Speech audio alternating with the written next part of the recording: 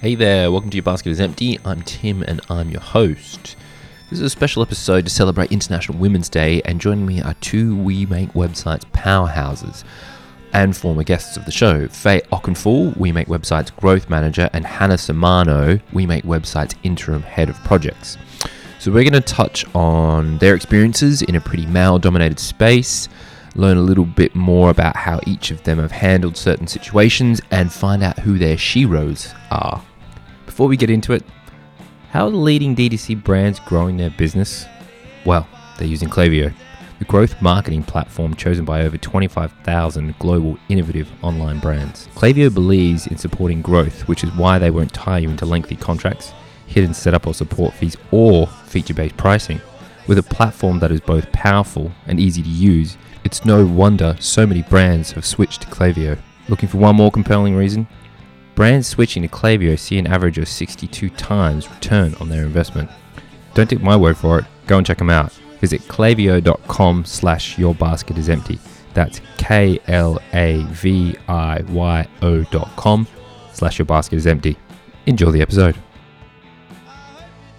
Hannah, Faye, welcome back to the podcast. Honoured, it's the second time. I know, right? Yeah, thanks for having us back. Yeah, not a problem. Usually we start off with a recap on the person's journey, but people can go back and listen to your episodes. Nice plug. And leave a review. Yeah. Which would be great. So this is a very special episode. So International Women's Day episode. So that's what we're going to concentrate on today. And we're going to try and wrap it around kind of, I suppose, technology, e-commerce, the sort of world that we work in. But that's going to be the kind of the structure of the conversation. It's going to be about International Women's Day. So I'm going to start with kind of a question to you both, because you've come from different sort of avenues. So when you started working in e-com/tech, which is very male dominated, did you have any reservations? And if so, were they realised? It's a really interesting question because it makes me reflect. And I think that my main reservation at the start of my career was just that I knew I would be the only woman for a really long time. And my first 3 jobs, I don't think I worked with a single other woman in my teams. And it wasn't until I started speaking to other friends about this or had my first female manager that I really realised quite how much that was the case. I just didn't know anything different. I just knew that I was always the only woman in the room. So I think that that's a challenge. I would actually say that I think it's a lot better now, probably than it was about 8 or 9 years ago. But I think that is a constant challenge, is representation and finding workplaces where there is equal representation of women and men, not just in more junior positions, but also in leadership and management. Yeah. I think that's a key thing, and we're going to come on to that in a bit in terms of the representation across the board. Faye, have you had any revelations as you've entered the workplace in terms of things that you've seen, or maybe preconceptions that you had that have either been totally quashed or have actually come about? Like, have you seen anything? Yeah, I suppose because having come from a law background and doing law at uni, that is a very, very male-oriented industry, and more so than tech, especially. Like, if you go for an interview at a law firm, like, you only speak to men. Like, so for me, it was a nice change that there was a lot more women. There definitely needs to be more. And very similarly to Hannah, I have never had a very strong female boss. I've had very strong male bosses, and I've had female bosses that maybe as a result of also probably not having a strong female leader role in their life, probably weren't passing that down. So I'm very conscious of that myself. Is I've felt like through some of those, I've had to be my own like leader and figure stuff out as a woman. And having said that, I've really learnt from men and how they manage and take on some of those things, but I think you do have to manage women in a completely different way than you manage men. They often need more like praise than men do, and a bit more encouragement to be a bit more open and honest, and are quite hard on themselves, so that there's a lot of self-doubt there. So I think that if you don't have a strong female or a male who understands how to manage women, you have to do a lot of that yourself and overcome those things yourself. But for me, I feel like that's made me better as a leader in the role that I'm in now, is that I know what I had to think about. So I try and proactively speak to my team about, having a voice, and, it's okay to feel like that. And I think, that we as women leaders need to make sure that we're doing that for the future leaders of women as well. I don't want to make this podcast all about We Make Websites, but we do have a very interesting statistic, and it's something I think we should be really, really proud of, and that is that we are 45% female. Mm-hmm. But on top of that, and touching on kind of what you said before, Hannah, we're quite well represented across the agency, which I think is fantastic. So I'd be keen to understand from your perspectives, like how you think we've got here, and then looking back at that first question, like, do you think it matters when people join the organisation, going to some of the experiences you had where you've got good representation across the company? I suppose when I interviewed here, the people in the room were often women, and I think that says a lot about a business. I've been to a lot of interviews where it is just, you're being interviewed by a man, but I think what attracts women to this to We Make Websites is the fact that it's just seems like a very approachable and open culture, and that's where women really thrive. So I think that's how we've attracted women and how we've retained them. We have got more women in more sort of generally women faced roles like marketing and account strategy and that sort of thing. We definitely do need more female developers. I think we're all aware of that is just across the board, and it is a lot less women trained to become developers, so the pool is a lot smaller. But I think I don't know what the sort of magic source is. I think it is just down to the culture, really, and we keep it fair and we hire people for their talent and their personality, and that's it. And that comes from leadership and Alex and Piers. So, yeah. And do you think, as someone that's joined recently, maybe to cast back to when you were thinking about coming on board, or to maybe a new joiner, do you think it's important to have that representation, and what sort of, I suppose, reflection does that give on the individual? Yeah, totally. I think that it's so important to have strong numbers of women, or essentially any, it's hilarious to use this word minority. Women are obviously not a minority, but they've actually been classified as a minority for so long when we're 50% of the population. But when you're wanting to be an equal employer, you just need to put people in positions of responsibility and power, so that there is that representation and identification, which I think is just key. People won't want to join a workplace or work for people that they cannot identify with, and people work for people who they feel don't understand perhaps the particular struggles they will have been through as a quote unquote minority.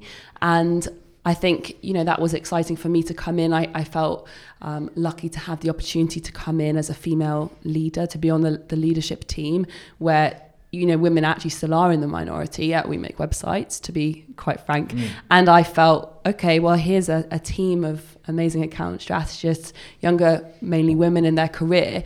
I felt it was a great opportunity to come in as a female leader. And, I know that the individuals in my team right now, they're definitely, they're getting a lot from having a female boss or a woman who, again, can perhaps you sympathize a little more with some of their struggles when, we're going out to clients, sometimes maybe more male-dominated clients, being in rooms where maybe they're the only woman. And I think having someone who can coach you through what to do in that position is really helpful. And I do think having a male boss is also incredibly important. And it's not that can't be helpful, but just when you're going to be the only woman in a room a lot, it does help to have someone tell you how they've been there in the past. So I felt a responsibility to come in with my experience and try and help the younger ladies here in the team navigate that for themselves.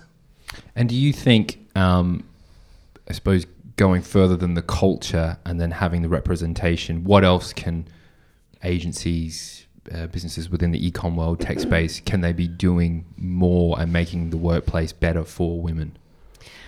I think that we've got Laura, the head of projects, who's about to come back, right? And she will have been the first lady to have had a child while she's been at We Make Websites.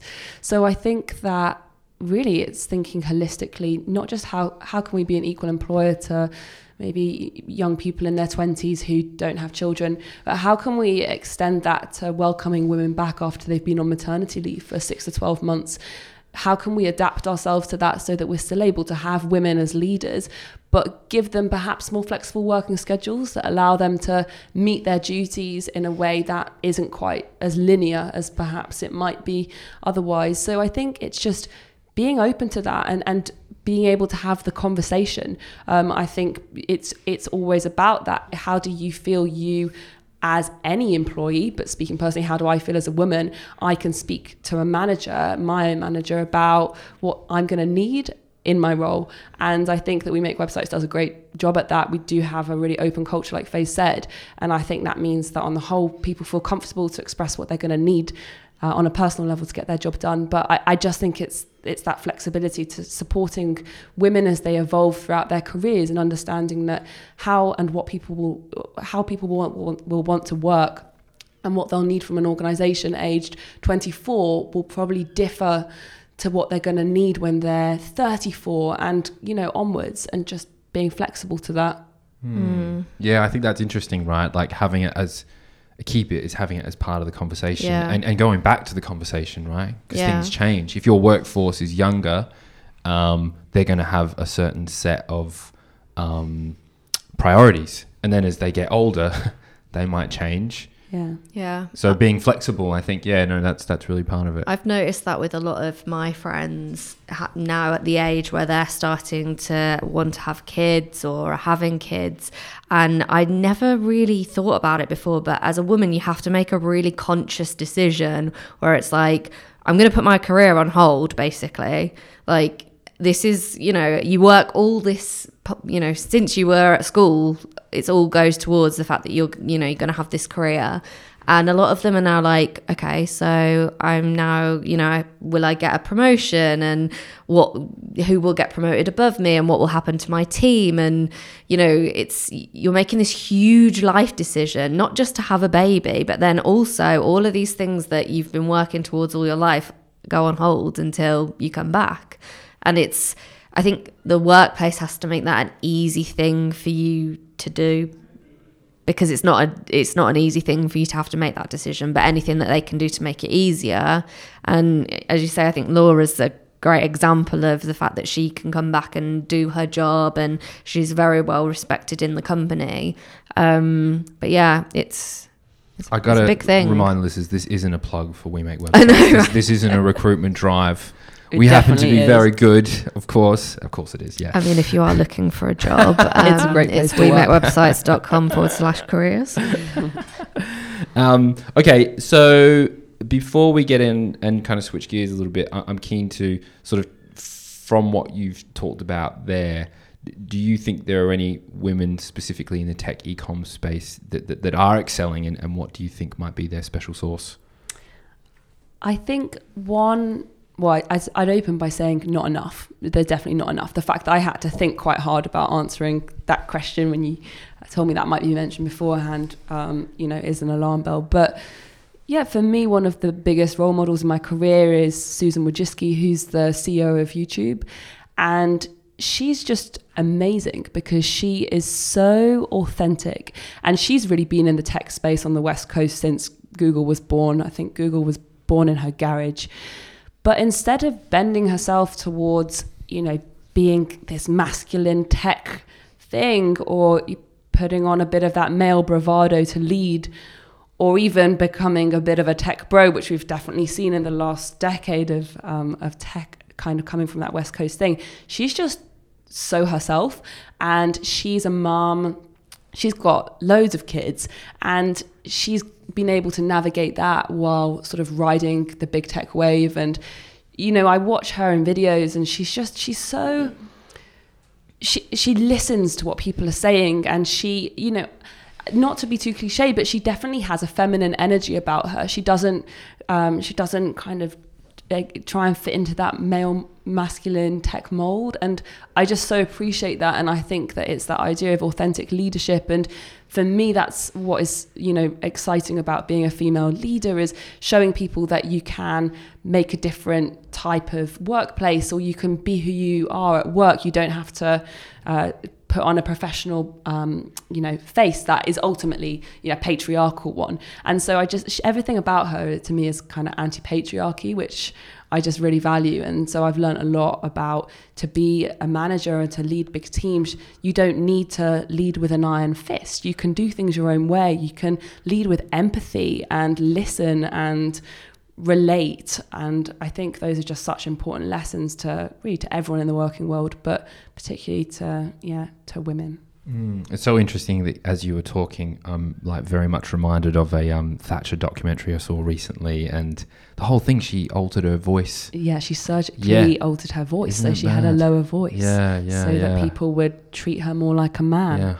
Yeah, crazy. And it's just that's challenge. How can you assert yourself without fitting into the mold of being more man-like or being more masculine or more patriarchal, you know? And I'm glad that we're even talking about these things. It's talking about it that's important, but you can be assertive without lowering your voice. You can be assertive without shouting at people, and commanding respect in a new type of way is what we have the privilege to be able to build now as female leaders, that unfortunately women before us haven't been able to do because of the nature of the times, perhaps.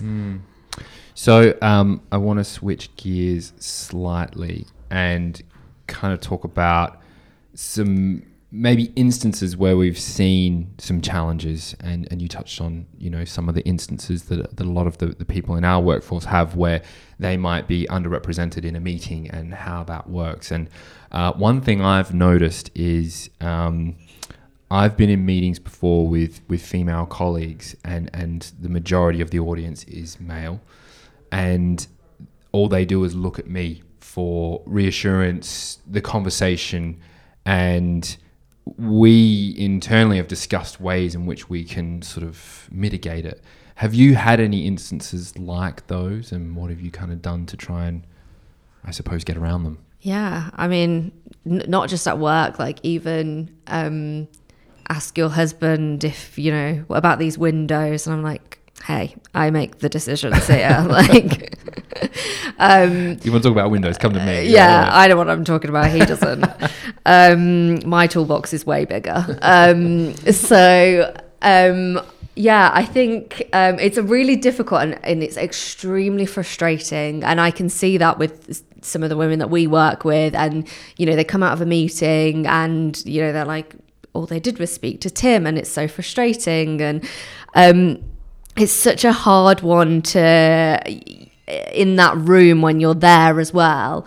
And I think this is where our male colleagues can really help us out with that. And actually, one of my old bosses was very good at doing this. And he'd be like, oh, don't ask me about that. You know, Faye's the expert. And that it just changes the meeting right there and then. And the amount of times I suppose he would put him, you know, take himself out of it just so he would be pushing. And he didn't just do that with women. It was, you know, with more junior members. And you do get that sometimes. It's the same as if Piers and Alex are in the room, people want to speak to the founder. And I think, yeah, we see that a lot. And I think as a woman, you just have to keep your calm. You have to reiterate your point. Don't question yourself because someone else is. And you know, if sometimes you have to educate your male colleagues and say, hey, next time, like maybe just say, I know what I'm talking about too. And like back me up on that point. I think that will just help, you know, we're kind of chipping away at these men that do that. And eventually they'll be like, oh, actually, yeah, there was a woman in a meeting today and she actually, you know, she knew what she was talking about amazingly. And we just have to keep doing that. Yeah. Just to add to that, I mean, not to sound too bleak, but I would say the experience of being a woman is you just have to do your bit more. You just have to be a bit better. Come to the meeting knowing more things. And I really do think that it just sucks, but we can't undo, ultimately centuries of patriarchy in a year, or with one day of recognition in the year for International Women's Day. For people to take you really seriously, they have to kind of believe that what you're saying or bringing to the room is actually as valuable, if not more, than your male counterparts. So, speaking from my experience, I just felt like the weight was on my shoulders to just basically be better than all the male counterparts I had. And that meant putting in more work. And it sucks, but it does pay off. I think, I think that is just the sad reality of the state of things, of what it means for there to be any kind of societal prejudice against a type of person. Is you have to show that you have a place in the room and that it's worthwhile. Yeah, that's really interesting. And I think certainly some of the strategies myself and say Jessie and Jules in our team have done is very much, I hadn't talked to them about that. That's a really interesting point, and that's probably something they would want to talk to you two about the idea of coming to it better than everyone else, because I don't think I'm in the right position to talk about that, but the strategies around how we interact with people and leave room and space for everyone to contribute and ensure that it's not a one-on-one conversation within a room of people and it's a bunch of people talking. And it's funny because I do find that once we sort of have identified that this seems to be a problem, it happens all the time, right? And we've tried to do stuff about it within the meeting, you do see some direct results where people's attitudes on the other side of the table sometimes do change. Yeah. But I think it's a really interesting one that like it doesn't seem to happen when the other side of the table has more of a balance. Yeah, totally. Or if it's and interestingly, I think which is great is a lot of the clients that we work with are very, very female led, so we're not really having to worry about this stuff at all. Yeah. That brings me on to another point. I don't know if this is a silly question or whatever, but I find myself using the word guys collectively, right? And whilst nobody's pulled me up on it, I'm always looking for alternatives. What's the best one you've heard? I've been discussing this recently with my friends, and I also don't have a solution, but I feel folks is the best one, but it makes me feel like I should be wearing a cowboy hat and riding around the US on a horse. It's very US centric. I really just don't want to say folks. Yeah. So I would love any tips as well. Everyone. Yeah. What have you got? I mean, I say guys as well, and I hear myself and I'm like, don't do that. And it doesn't offend me to say guys, but I think I was talking to someone recently about this, and it's just the nature that a lot of our language is male centric. So if we fix that, that's some part of the way to making it equal, even though I'm not, and I think that's what the point that people miss. They're like, oh, we're getting so silly when we start talking about this and it's not policemen and all of that. But if we normalize male language being the norm, then that just adds to the rhetoric that it's a male world. So even though I do it myself and try to stop doing it, but yeah, I maybe like I say hey team to the team a lot, but what do you say to your, I sometimes go to my girlfriends, I'm like, hey lads, and they're like, why? And well, that's interesting because the term lads, if you're in Ireland, is a genderless concept. They say lads for everyone, kind of like guys.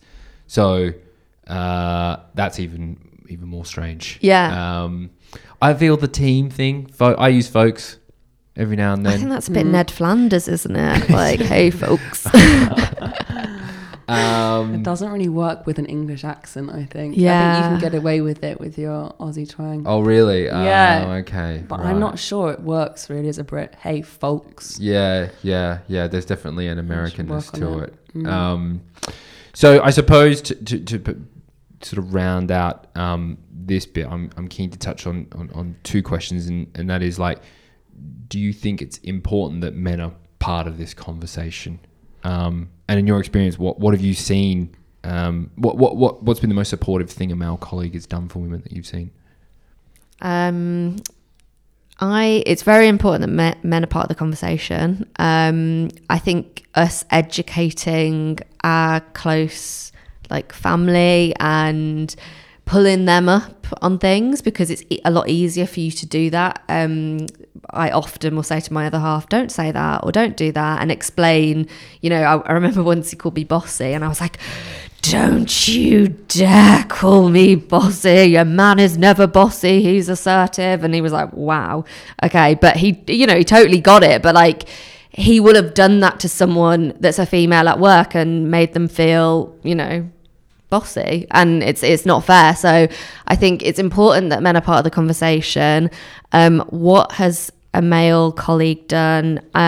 You're very good at it, Tim. Like, you will often say to me, should I say that? And you'll question like what you do, or you're like, have I worded that right? And you're very conscious of it. I'm a mental case fastidious person, so I wouldn't read too much into it. But I think that's good. Like, you're just aware of, like, you want to be. I know that you're not a sexist person, but you're aware that there is that everyday sexism thing, and you want to not make that any worse for anyone, and you've got a very female team, so it is really important.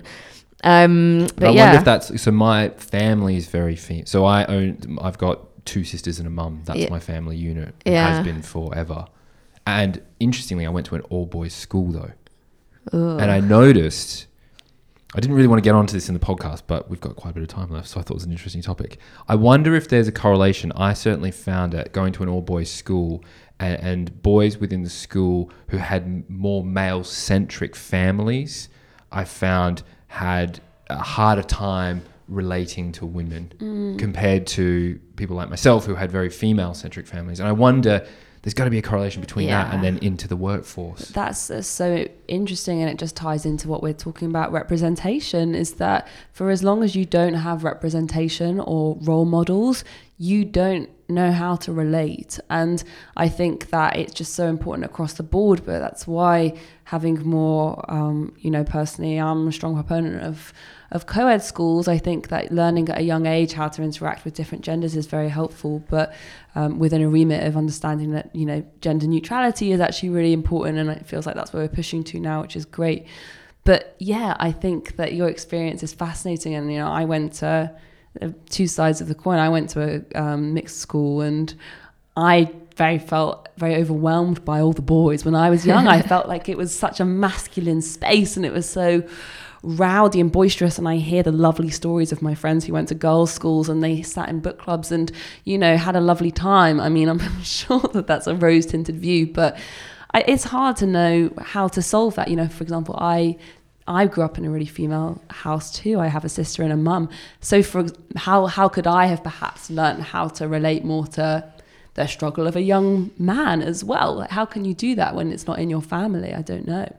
I think that's through school though. Like they take boys out of the part of sex education when you're learning about periods, and it's like, God forbid. Do they really? Yeah. What out of the lesson? Yeah. So the boys go and learn about the male side of, I don't know, penises, I suppose. I don't know what they learned about, but all the girls went off and they got a little pack, and it's so important that men know what that's all about and why it's so, why should I as a girlfriend or a wife have to teach my other half like about what happens at that time of the month? That's crazy. So I think schools have a lot to do with that. Like, they should be educating, again, like equality at school. And I actually went to an all-girls school, and it was not like daisy chains and book clubs. It was brutal. Absolutely brutal. Like, I suppose in a way it was very nice because we didn't have the distraction of boys, and girls do better in all girls schools, boys do better in mixed. But there were girls in my school that really made up for boisterous boys. So, but I really loved it. I really enjoyed going to an all girls school. Like, got a really great group of friends, and they're all, very strong females. So, yeah. I don't know what were we talking about? Oh, women. I was like, we've got slightly off here, but well, no, I mean, like anyone's, nature nurture, right? And like the kind of the nurture element and your experiences, particularly in those formative years, they do shape what happens afterwards. And I do think that concept of schooling, where so much of your being is formed, is really important. And it's really interesting. In this room we've got 3 examples of 3 different avenues, and for the most part we're all pretty well adjusted. So it's hard to we think we are. That's a different podcast. So I suppose I want to start to round it out, but why do you think it's important to talk about International Women's Day? Do you think we're kind of doing enough? Is like one day, should it be a year-long concept and sort of brought more into the vernacular all the time? And it seems to go in waves, right? In the last little while, there's been a big wave. Yeah, I mean, look, I'm glad that it's a thing and that there's a hashtag once a year that trends in a massive way. I do think that the more this can be top of mind every day of the year, the better. And I think for the simple reason that societies and workplaces are quite literally better off when there is better gender representation. It's proven actually that in terms of venture capital investment, women make a better return on the VC funding they get than men do. So it's just everyone wins when there's better gender representation. And I think that it's just about that, normalizing that and having more men speaking about that and, fighting our corners when we're not in that room. I think that's really, really key.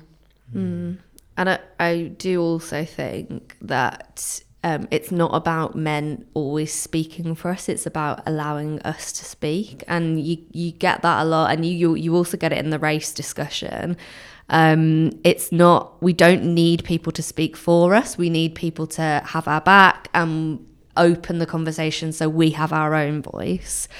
I think this really sad thing is you almost again, when you're in a bubble, you're like, oh, we don't actually need it. Like, this is great. I'm in this, I feel a lot of the time I am very equal. And I think I'm very spoiled with the people that I surround myself with, and all of that. But actually, when you look at it, we do need a day.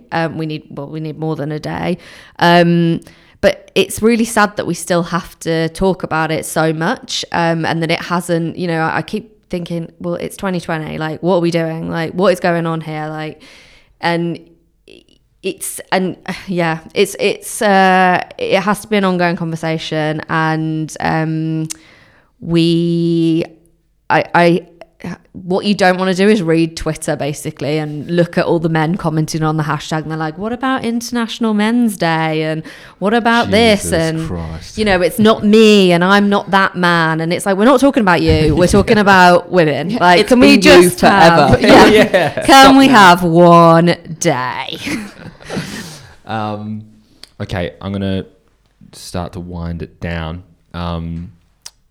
Do you think the world would be a better place if we had less Trumps, Johnsons and Macrons and more Merkels, Ardens and Ocasio-Cortezes?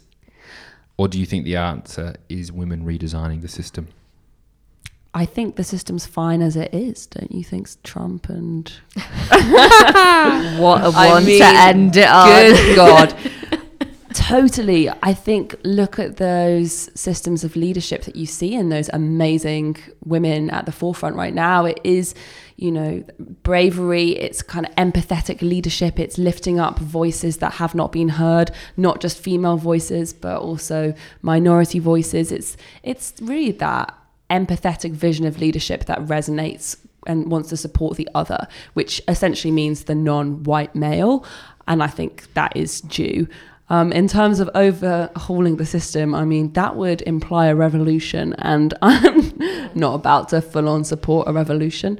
I do think that change is slow, and I think that that's sad, but it's when we look back now on how things were 20 years ago, I think that there's marked change, and so we can just kind of look to that as encouraging and keep working along that path. And hopefully now, again, with the representation thing that we keep banging on about, but the more women there are like AOC and these really inspiring, even more millennial leaders, that should just inspire the generations to come to think that they can do that. When I was growing up, I honestly don't remember looking at a woman in politics and thinking, oh, she's really cool, I want to be like her. All I knew about a female in politics when I was growing up was Thatcher, and I did not want to be like her when I grew up.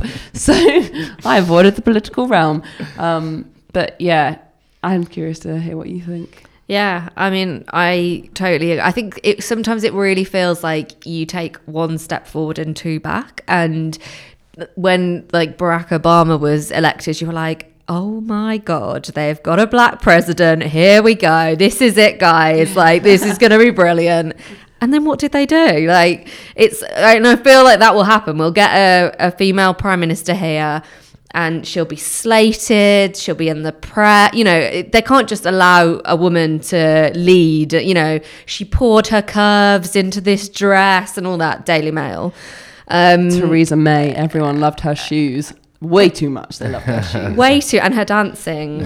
I mean, they just can't allow a woman to, and I mean, this is part of a whole of the conversation with the press and the way that they treat women. But it does feel like sometimes you're like, okay, and now we've just gone 2 steps backwards. Like, what are we doing? But as you said, like, if you look at sort of, 10 years ago or 20 years ago, where we've come from that time, we've made a big difference. I think it can get on top of a lot of people. And I think we feel that in London because we feel like we're this little non-Brexit like bubble that cares about the environment and cares about people's rights and all of that. And then you're like, what's everyone else voting for? Like, why? And I think we keep saying this, like, we need to not get consumed within our bubble and actually realize different things are happening outside of that.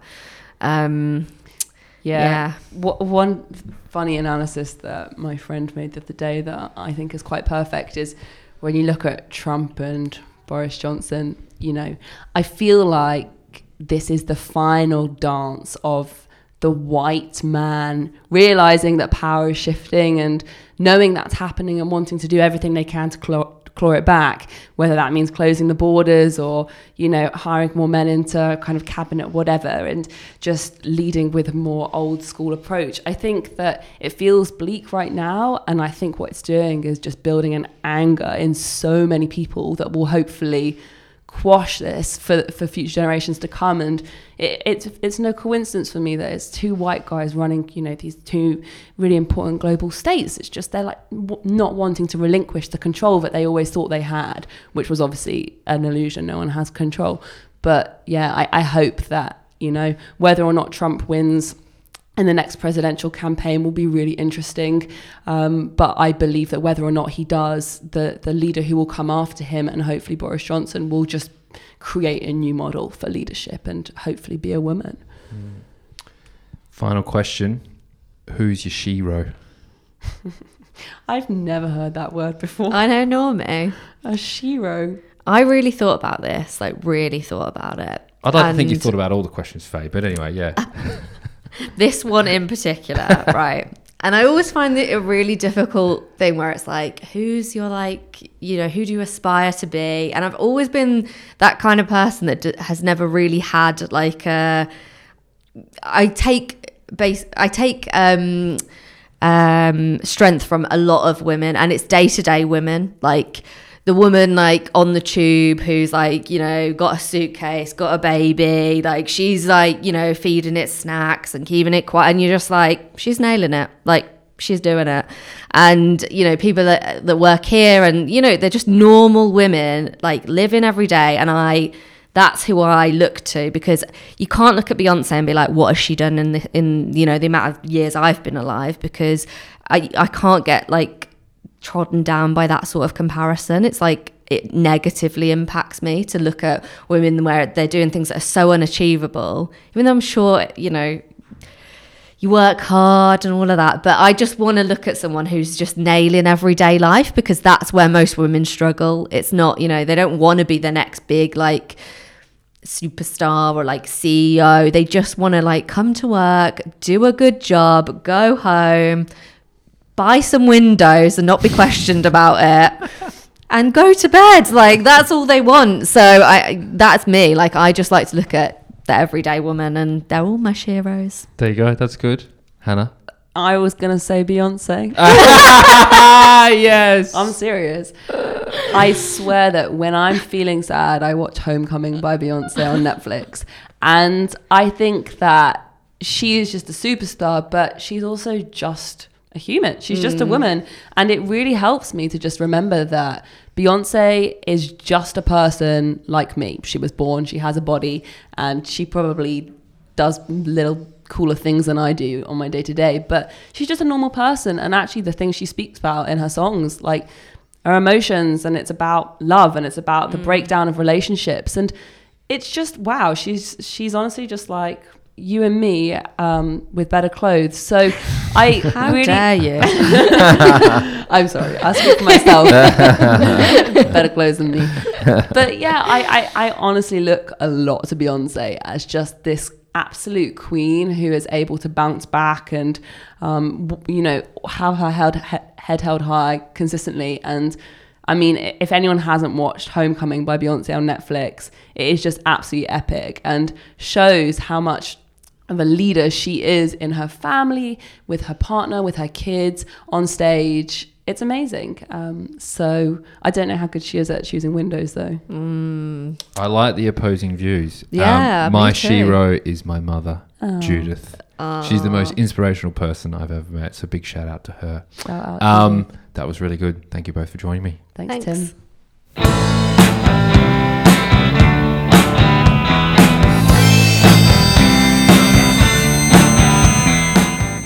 There you have it. Big thank you to Faye and Hannah for joining me on this episode. Before I go, quick shout out to my sponsor, Klaviyo, the world's most recommended growth marketing platform. If you want to learn more, go visit them at klaviyo.com/yourbasketisempty. That's KLAVIO.com/yourbasketisempty.